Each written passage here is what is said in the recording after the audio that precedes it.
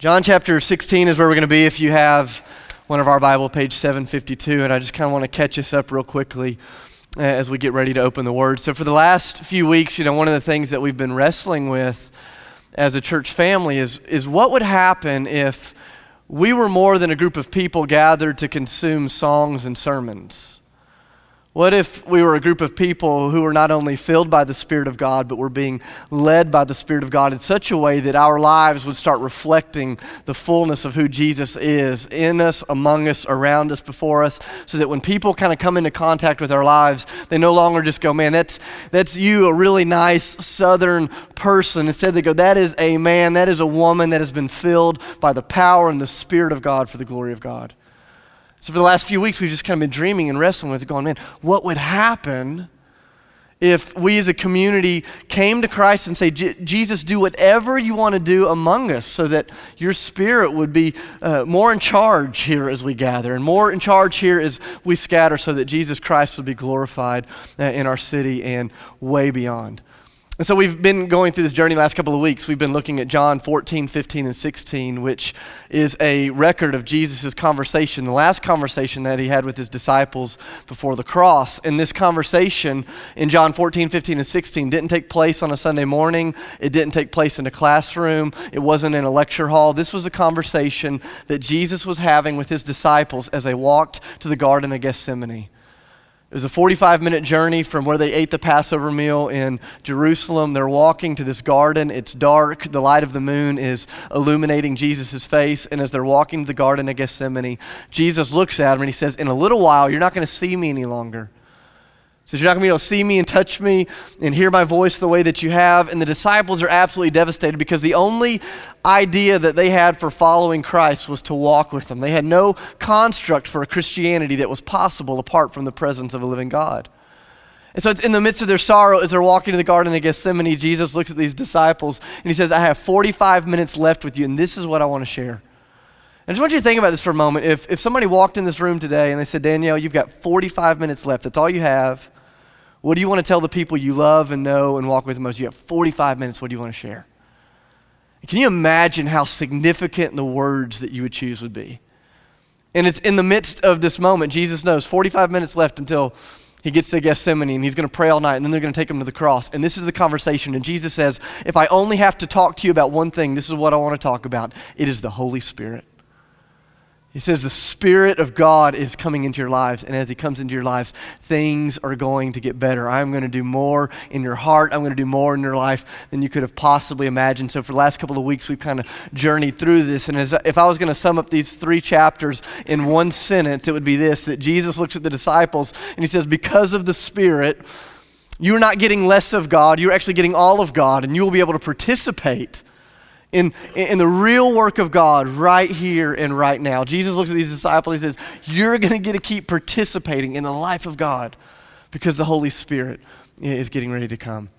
So a few weeks ago, we wrestled with this question, and I really want you to think about this because if the words of Jesus are true, and I really believe that they are, if Jesus is a truth teller, then it should drastically change not only the way that we gather, but the way that we scatter. It should not only change what we expect when we worship, it should change the way that we see our lives and the story that God is writing all over the world around us.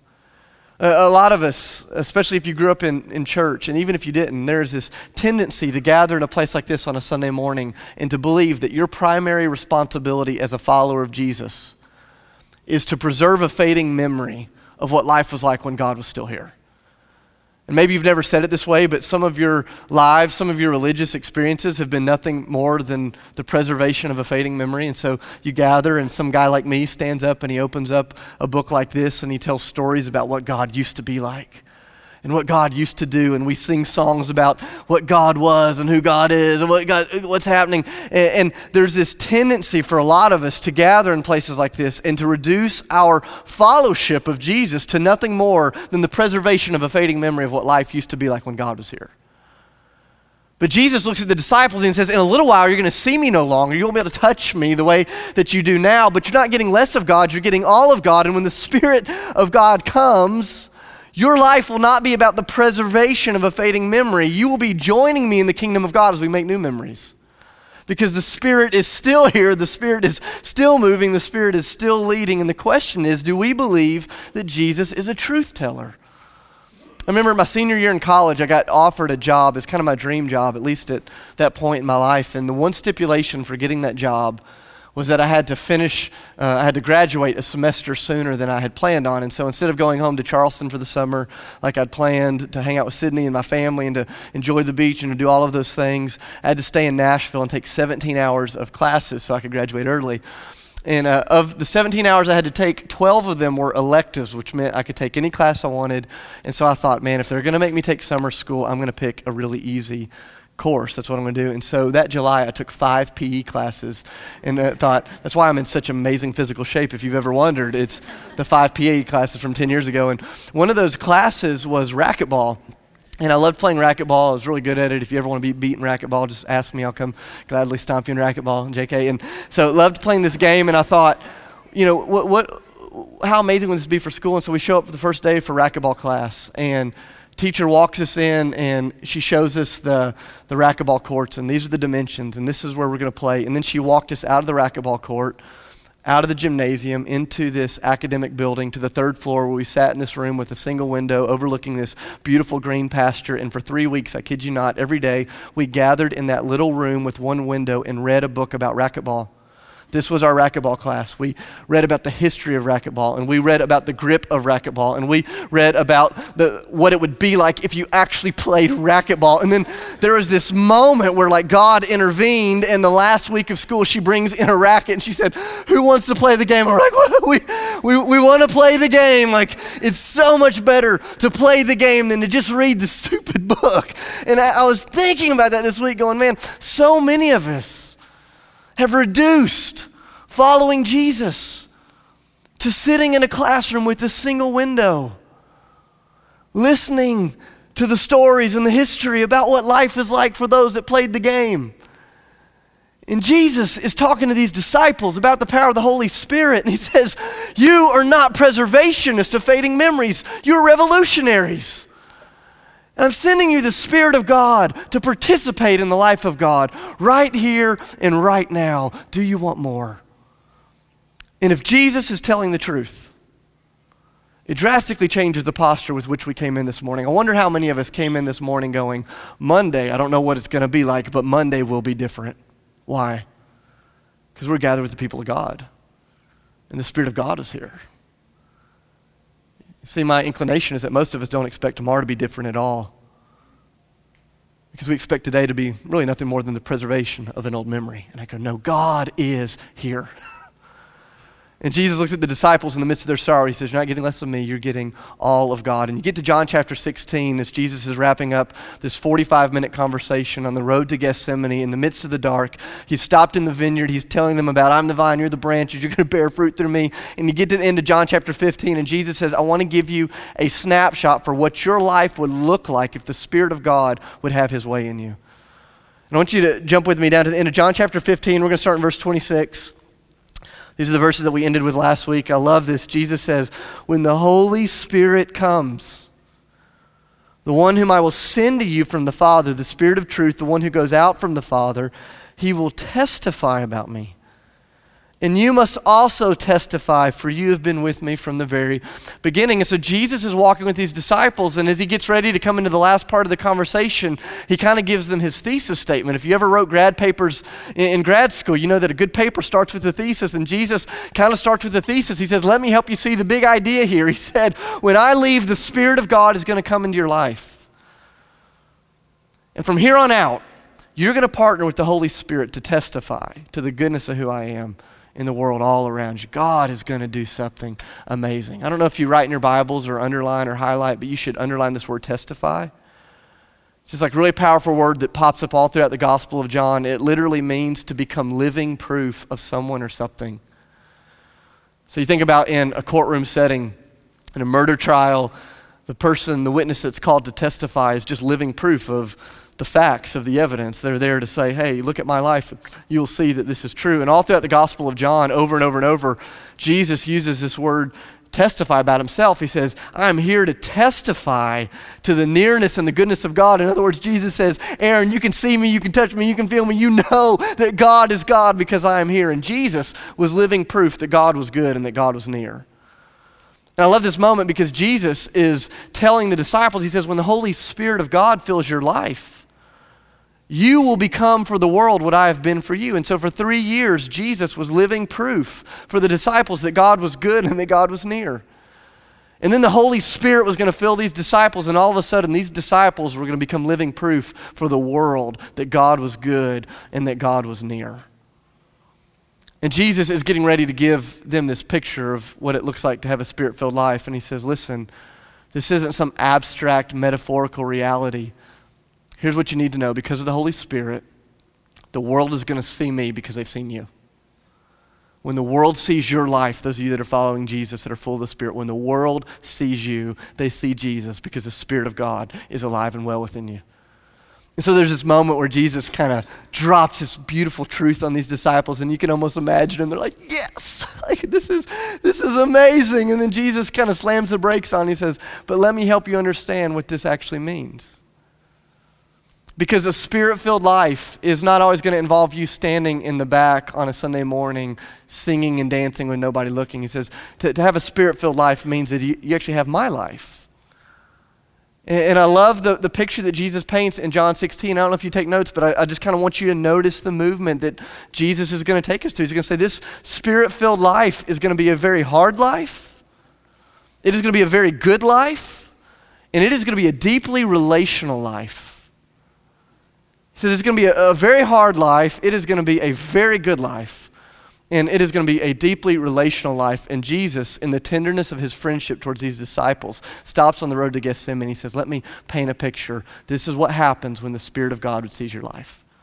We're going to start John chapter 16, verse 1. And we're going to get in. Are you guys with me this morning? You awake? You here? Here we go. John chapter 16, verse 1. He says, all of these things I've told you so that you would not fall away from your faith. They'll put you out of the synagogue. That was kind of their version of church in their day amongst the Jewish people.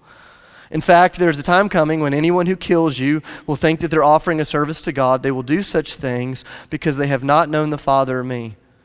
I have told you this so that when the time comes, you will remember that I have warned you about them.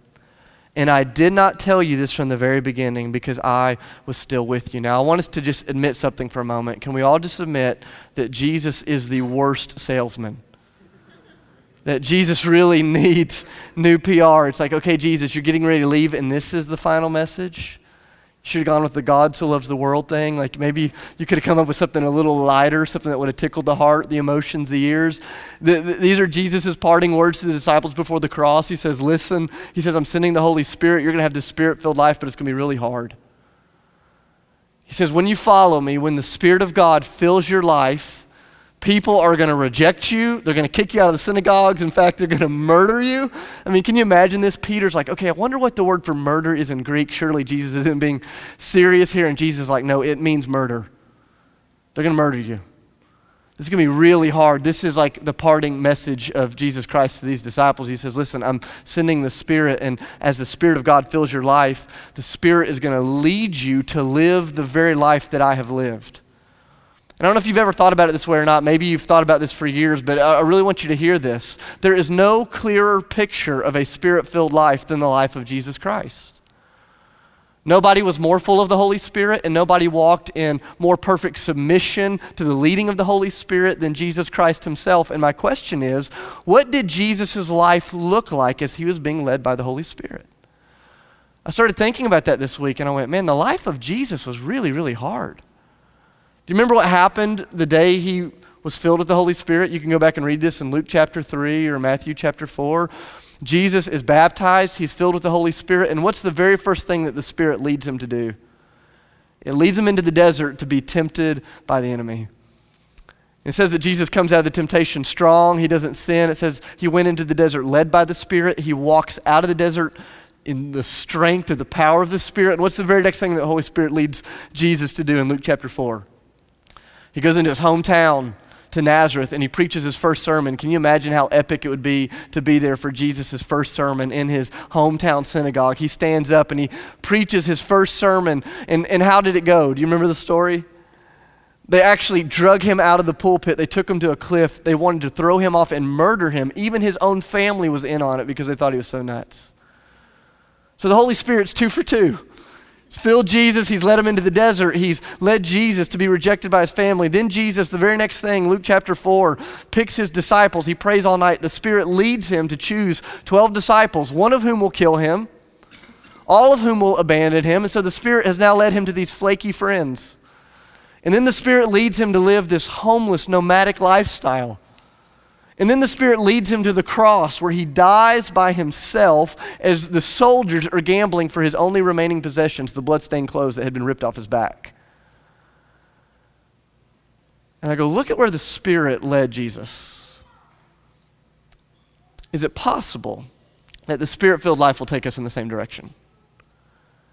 See, I would propose that there is no Spirit-filled life without Spirit-filled suffering. That there's no Spirit-filled life without the journey that Jesus himself would take. And the truth is, so many of us want the Spirit that indwelt Jesus, but we don't want the life that Jesus had. And there's this moment where Jesus stops with his disciples and he says, I just want to tell you the truth. He says, you're going to testify to me, to the world. He says, but this weight of testifying, of becoming living proof, is not always going to be super easy. And if you're looking for something super easy, you might as well hit the eject button now.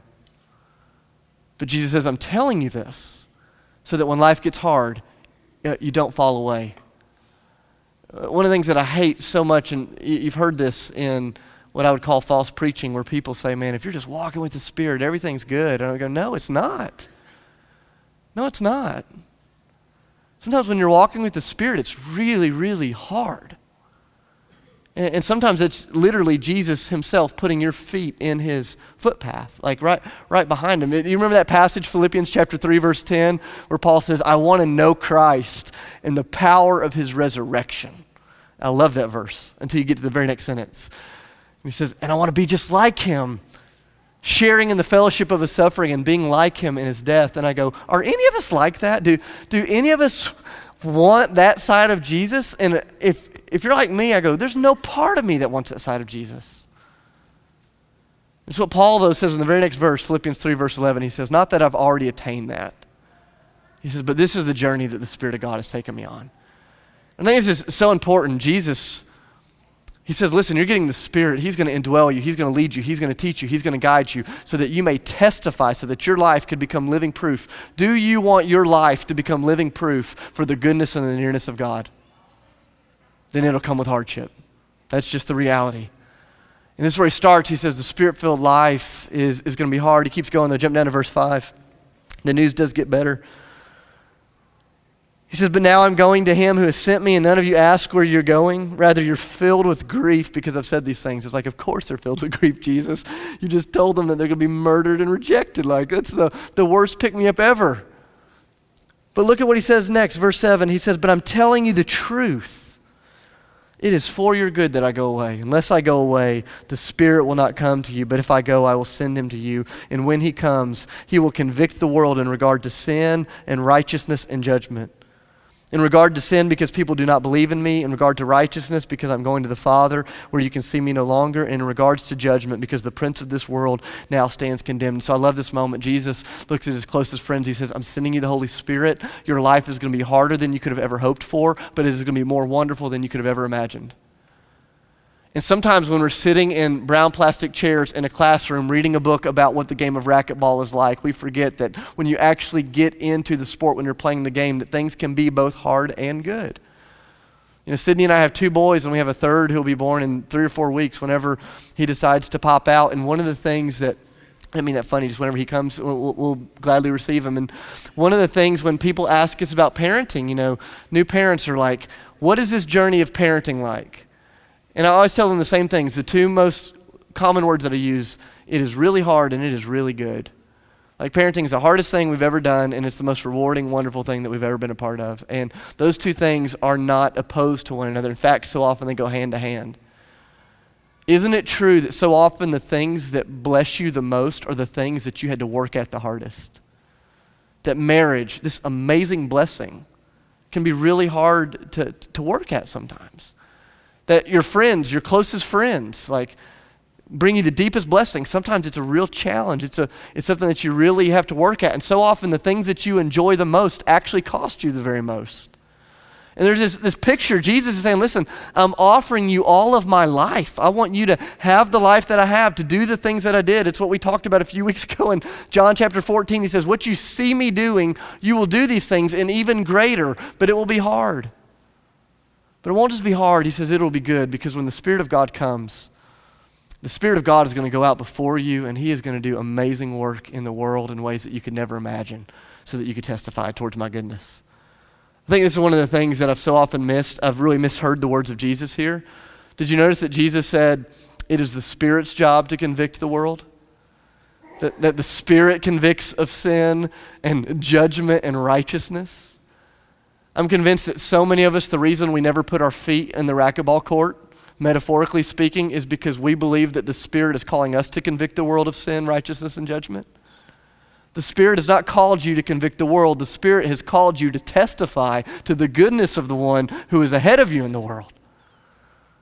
And so you don't have to go in the world going, man, you're a sinner. The Spirit of God convicts the world of sin. You go into the world testifying that you know the one that has dealt with all sin. We go into the world going, man, we know Christ. Are you a sinner? Fantastic. I know the one that deals with sin. Are you unrighteous? Fantastic. I know the one who is righteous. Are you under the bondage of the enemy? Fantastic. I know the one who has already judged the enemy. He stands condemned. And so often we are just neutered and feel neutralized in the kingdom of God because we misunderstand the commands of Jesus. He says, the Spirit of God is coming. And although your life will be hard, it will be good because the Spirit will go before you and he will convict. He will do things amongst you in the world that you could never imagine. I remember a few years ago before we planted Ethos, Sydney and I had this group of people in our house, 20 or 30 folks. We kind of went around the room and we asked all of them, how long have you been a follower of Jesus? And in that room, there are people that had been following Jesus 20, 30, 40, 50 years. In fact, in that one room, we had almost 1,000 years of faith represented. It's kind of this like really inspiring moment, like, wow, you guys have been following the Lord for a long time. And so we asked a really simple question. We said, let's tell stories of people that have come to know Jesus through your life. If you have a story of bringing someone to Jesus, just tell the story. And in our minds, we're going, man, 1,000 years of faith. I bet you there's going to be hundreds of stories, like people that have partnered with God to testify to his goodness, that have seen God do amazing things. And you know what was amazing? In that little living room off of Shackelford Road, as we asked that simple question, nearly 1,000 years of faith represented, not a single person brought to Jesus outside of their own children. And I remember there's this like conviction that weighed in the room. I remember just asking the question, I'm like, are we silent because you don't want to share? And I remember just one of the guys on the room said, no, I'm silent because I have nothing to testify about. He said, never partnered with the Spirit of God to share the glory of God with anybody. And some of you right now, you're maybe feeling what we all felt, the awkwardness in that little living room going, And I go, man, the good news is your life is not done. And that God still wants to use you to testify to the greatness of Jesus. And the results are not on you. It's not your job to convict. It's your job to testify. And he says, listen, it's going to be hard, but the Spirit is going to go and he's going to do amazing things. I want to look at the last part of this. Jump down to verse 12 with me. It's not just going to be hard and it's not just going to be good. He says it's going to be deeply relational. I want you to notice how many aspects of Jesus' teaching here deal with relationship. He says, I have so much more to say to you, more than you can now bear. You can almost imagine Jesus. He's like, we're running out of time. I've got so much I want to tell you. I love you so much. Your life is going to be so hard. Peter, they're going to crucify you. James, they're going to push you off the temple. John, they're going to exile you. You can imagine Jesus saying, there's so much that I want to tell you, and some of it's going to be hard. There's so much I want to tell you, and some of it's going to be really good. Like Peter, you're going to write a book, and 2,000 years later, there's going to be a group of people gathered in a bar in Nashville, Tennessee that are going to study that book. And Peter's like, wait, what? What's a book? What's Nashville? And what do you mean? And Jesus saying, you have no idea how I want to use your life. And I just want you to hear this. You have no idea how God wants to use your life to testify to the glory of God. There are people gathered on other continents 3,000 years from now who will be sitting in their spacesuits eating Dippin' Dots, ice cream of the future. It's always ice cream of the future. They're going to be gathered in the future worshiping Jesus because of you. Because the Spirit of God wanted to do something through you. He says, there's so much more I want to tell you, but I don't have time for it. Keep going, verse 13. He said, but when the Spirit of truth comes, he will guide you into all truth. He will not speak on his own. He will speak only what he hears, and he will tell you what is yet to come. He will glorify me because it is from me that he will receive everything, and he will make it known to you. All this belongs to the Father's mind, and this is why I said the Spirit will receive from the Father, and he will make it known to you. I want you to hear these amazing promises. Jesus is talking to these guys, and I want you to see how deeply relational this pursuit of the Holy Spirit is, because over and over and over, Jesus says the Holy Spirit is going to guide you, he's going to teach you, he's going to speak to you. But every time Jesus uses the word you, he's not talking to the individuals, he's actually talking to the community. He's talking to these 12 men that have been following him for a long time, for 3 years, and he says, just as I have been among you for 3 years, he says, my Spirit is going to work in unique ways among you as you gather. I think so often we miss the work of the Holy Spirit because we try to make it a solo endeavor, and we miss out on this reality that the Spirit of God, although he does fill us individually, he speaks to us uniquely as we gather corporately. Most of the weird, abusive stuff that happens in the name of the Holy Spirit happens because one man or one woman tries to hear God on their own, and they never discern it in the context of a biblical community with the scriptures and with people that know the Lord as well. This has been one of the most important things for Sydney and I as God calls us into new adventures, as we try to follow him in the kingdom right here and right now. There are moments when we go, man, we think God is speaking to us very clearly, but we don't trust our ability to hear. And so there have been moments, I see Amos, how often I'll call Amos, and in fact, last Sunday night, he and I were sitting in this stairwell just like praying and sharing and thinking. I go, I think I'm hearing God saying some things.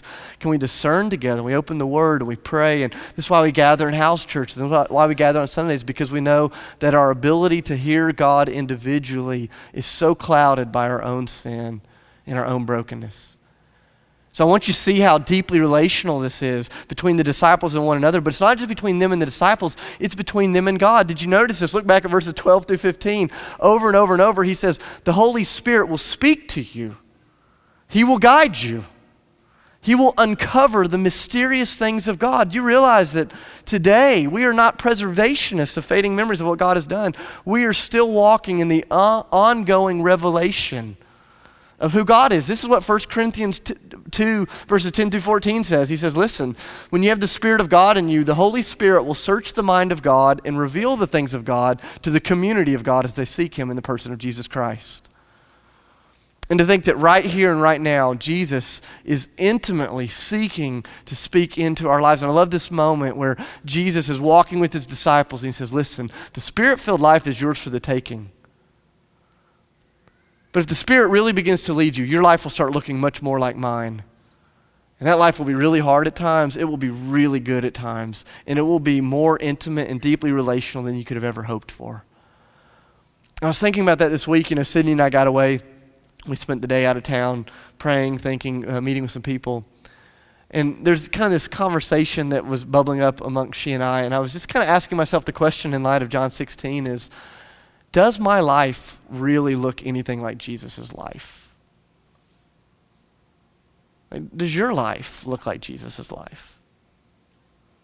And I say that with love. I'm just really evaluating my life right now. I'm just going, God, do people believe Christ is the real deal because they were in my presence?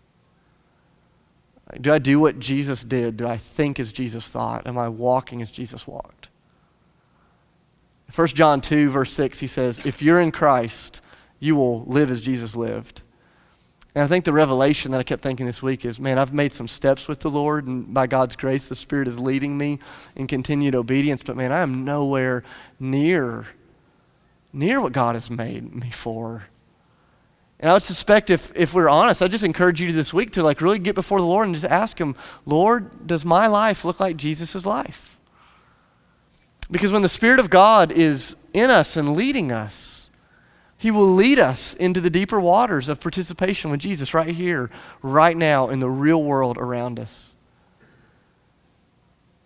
Second question that I encourage you to think about that was equally convicting to me is not just does your life look like Jesus, but do you want your life to look like Jesus? I kept thinking this week, I thought, I really don't want my life to look like Jesus' life. That's just the most honest thing I know how to say to you on a Sunday morning. I know I'm up here preaching. I'm supposed to be the cheerleader, but sorry. I don't. In theory, I kind of want my life to look like Jesus' life. I want the power of his resurrection. I do not want the fellowship of his suffering. I do not want to be like him in his death. I don't want to give my life to a community that's going to reject me. I don't want to go through the hardship of temptation. I don't want to die on a cross, metaphorically or physically. Like what I want is all of the benefits of Jesus' life without the road that got Jesus there. Like I want all that Jesus offers without actually having what Jesus had. And the truth is for me, I want the end of John 16 without the beginning.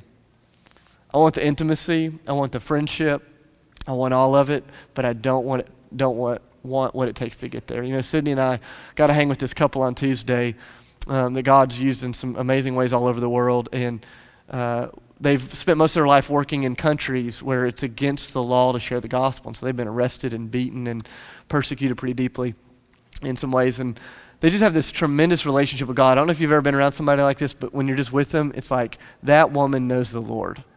Like this guy knows the Lord. They have a direct hotline. Like, you know, I want to be like them. And so I was asking him, I was like, hey, just like what has brought you into your relationship with the Lord like this? And I'll never forget what he said to me. He said, 3 things have really shaped me in God. He said, 1 is reading the Bible in the context of community by the power of the Holy Spirit. He said, so I spent a lot of time reading the Word in community, letting the Holy Spirit do something. He said, the second thing is praying by the power of the Holy Spirit in community. And I thought, okay, I like both of those, reading the Word in community, praying. And he said, and the last one is suffering deeply in community by the power of the Holy Spirit. And he said, you cannot know God deeply unless you go on the journey that Jesus, his son, went on himself. And I'm like, dang it. Can you edit that? Do you have a 4th, like equally helpful thing? And I go, this is the journey. And I go, we're asking ourselves, going, God, we want to be used to testify towards you. We want you to use our lives so that people know Jesus is great. It's not going to come. The Spirit-filled life does not come sitting in the classroom reading the book, preserving the memories of what was. The Spirit-filled life comes when we say, God, put our feet on the path that Jesus walked on. Even when it's hard, we know it's good. We know that you're with us. So I want to encourage you. We're going to take communion together here in just a second. I just want to encourage you, wherever you are in your journey. Some of you are not experiencing the life of Jesus right now, and it's because you're faithless. And I want to say that like very carefully and clearly. I know we have agnostics and atheists. We have some of you in this room that are agnostics and atheists. You don't even know it. You've been in church so long you're not sure that you don't believe in the Lord. And if you don't believe in the Lord, if you don't love Jesus, oh man, I hope you'll experience this here. There is no place on planet Earth you're more welcome than here. We love you, and you don't have to change your beliefs to be welcome here, okay? And so some of you, all the stuff we've talked about today sounds like nonsense, and I just want you to hear me. The Spirit-filled life, it is only available to us as we surrender our lives to Jesus in faith towards his lordship, what he's done. And so some of you, this is not the story of your life yet because there's a faith issue. And I just want to challenge you, whether it's today or this week, wherever you're at, to call on the name of the Lord and say, Jesus, if you're real, would you save me? Would you reveal yourself to me, to be baptized, to be filled with the Spirit? That is available to you today by the grace and the power of God. And so some of you want more of the Holy Spirit, and it's a faith issue. Some of you want more of the Holy Spirit, and it's a fear issue. And this is kind of where Sydney and I are at right now, and she and I have been talking about this so much. We go, we think God has so much more. We think there's so much more than reading a book and singing the songs. Like, the God life is available right here, right now. Totally. It's going to cost, though. And there's this like And so often the cost tends to trump our calling. And there's this thing that, the Lord keeps saying, come on, there's more. And she and I just personally have just been wrestling. There's fear in that. And she said something really beautiful to me this week. She said, let's just pray that God will give us faith strong enough to trump our fear. That God would just help faith in who he is to trump the fear. I go, some of you are right there. It's there's more God. And you're a Christian and there's just this fear. And I go, oh, come on, keep walking. God's good. Don't be scared. He loves you so much. Even when it's hard, he's good. And he's there. This is good. Some of you, it's not a faith issue and it's not a fear issue. You're bearing fruit like crazy. And we praise God for you. And I go, man, would you have the courage this week to say, God, do whatever you got to do. Keep taking me into deeper waters so that you can bear more fruit. Think about the 800,000 people in our city that don't know the Lord. And I go, surely he wants to use you to do something about that. Surely he wants to use you to help testify. Think about the 2 billion people on planet Earth that don't know the Lord. Surely he wants to use you. It's not your job to convict the world. It's your job to testify to the one. And I go, man, may God use us to bear more fruit for his glory and our good. May he make us look more like Jesus. I want to pray for us. And then we'll take communion. If you want to give your life to the Lord today, you can. We're going to worship together. Father, I love you.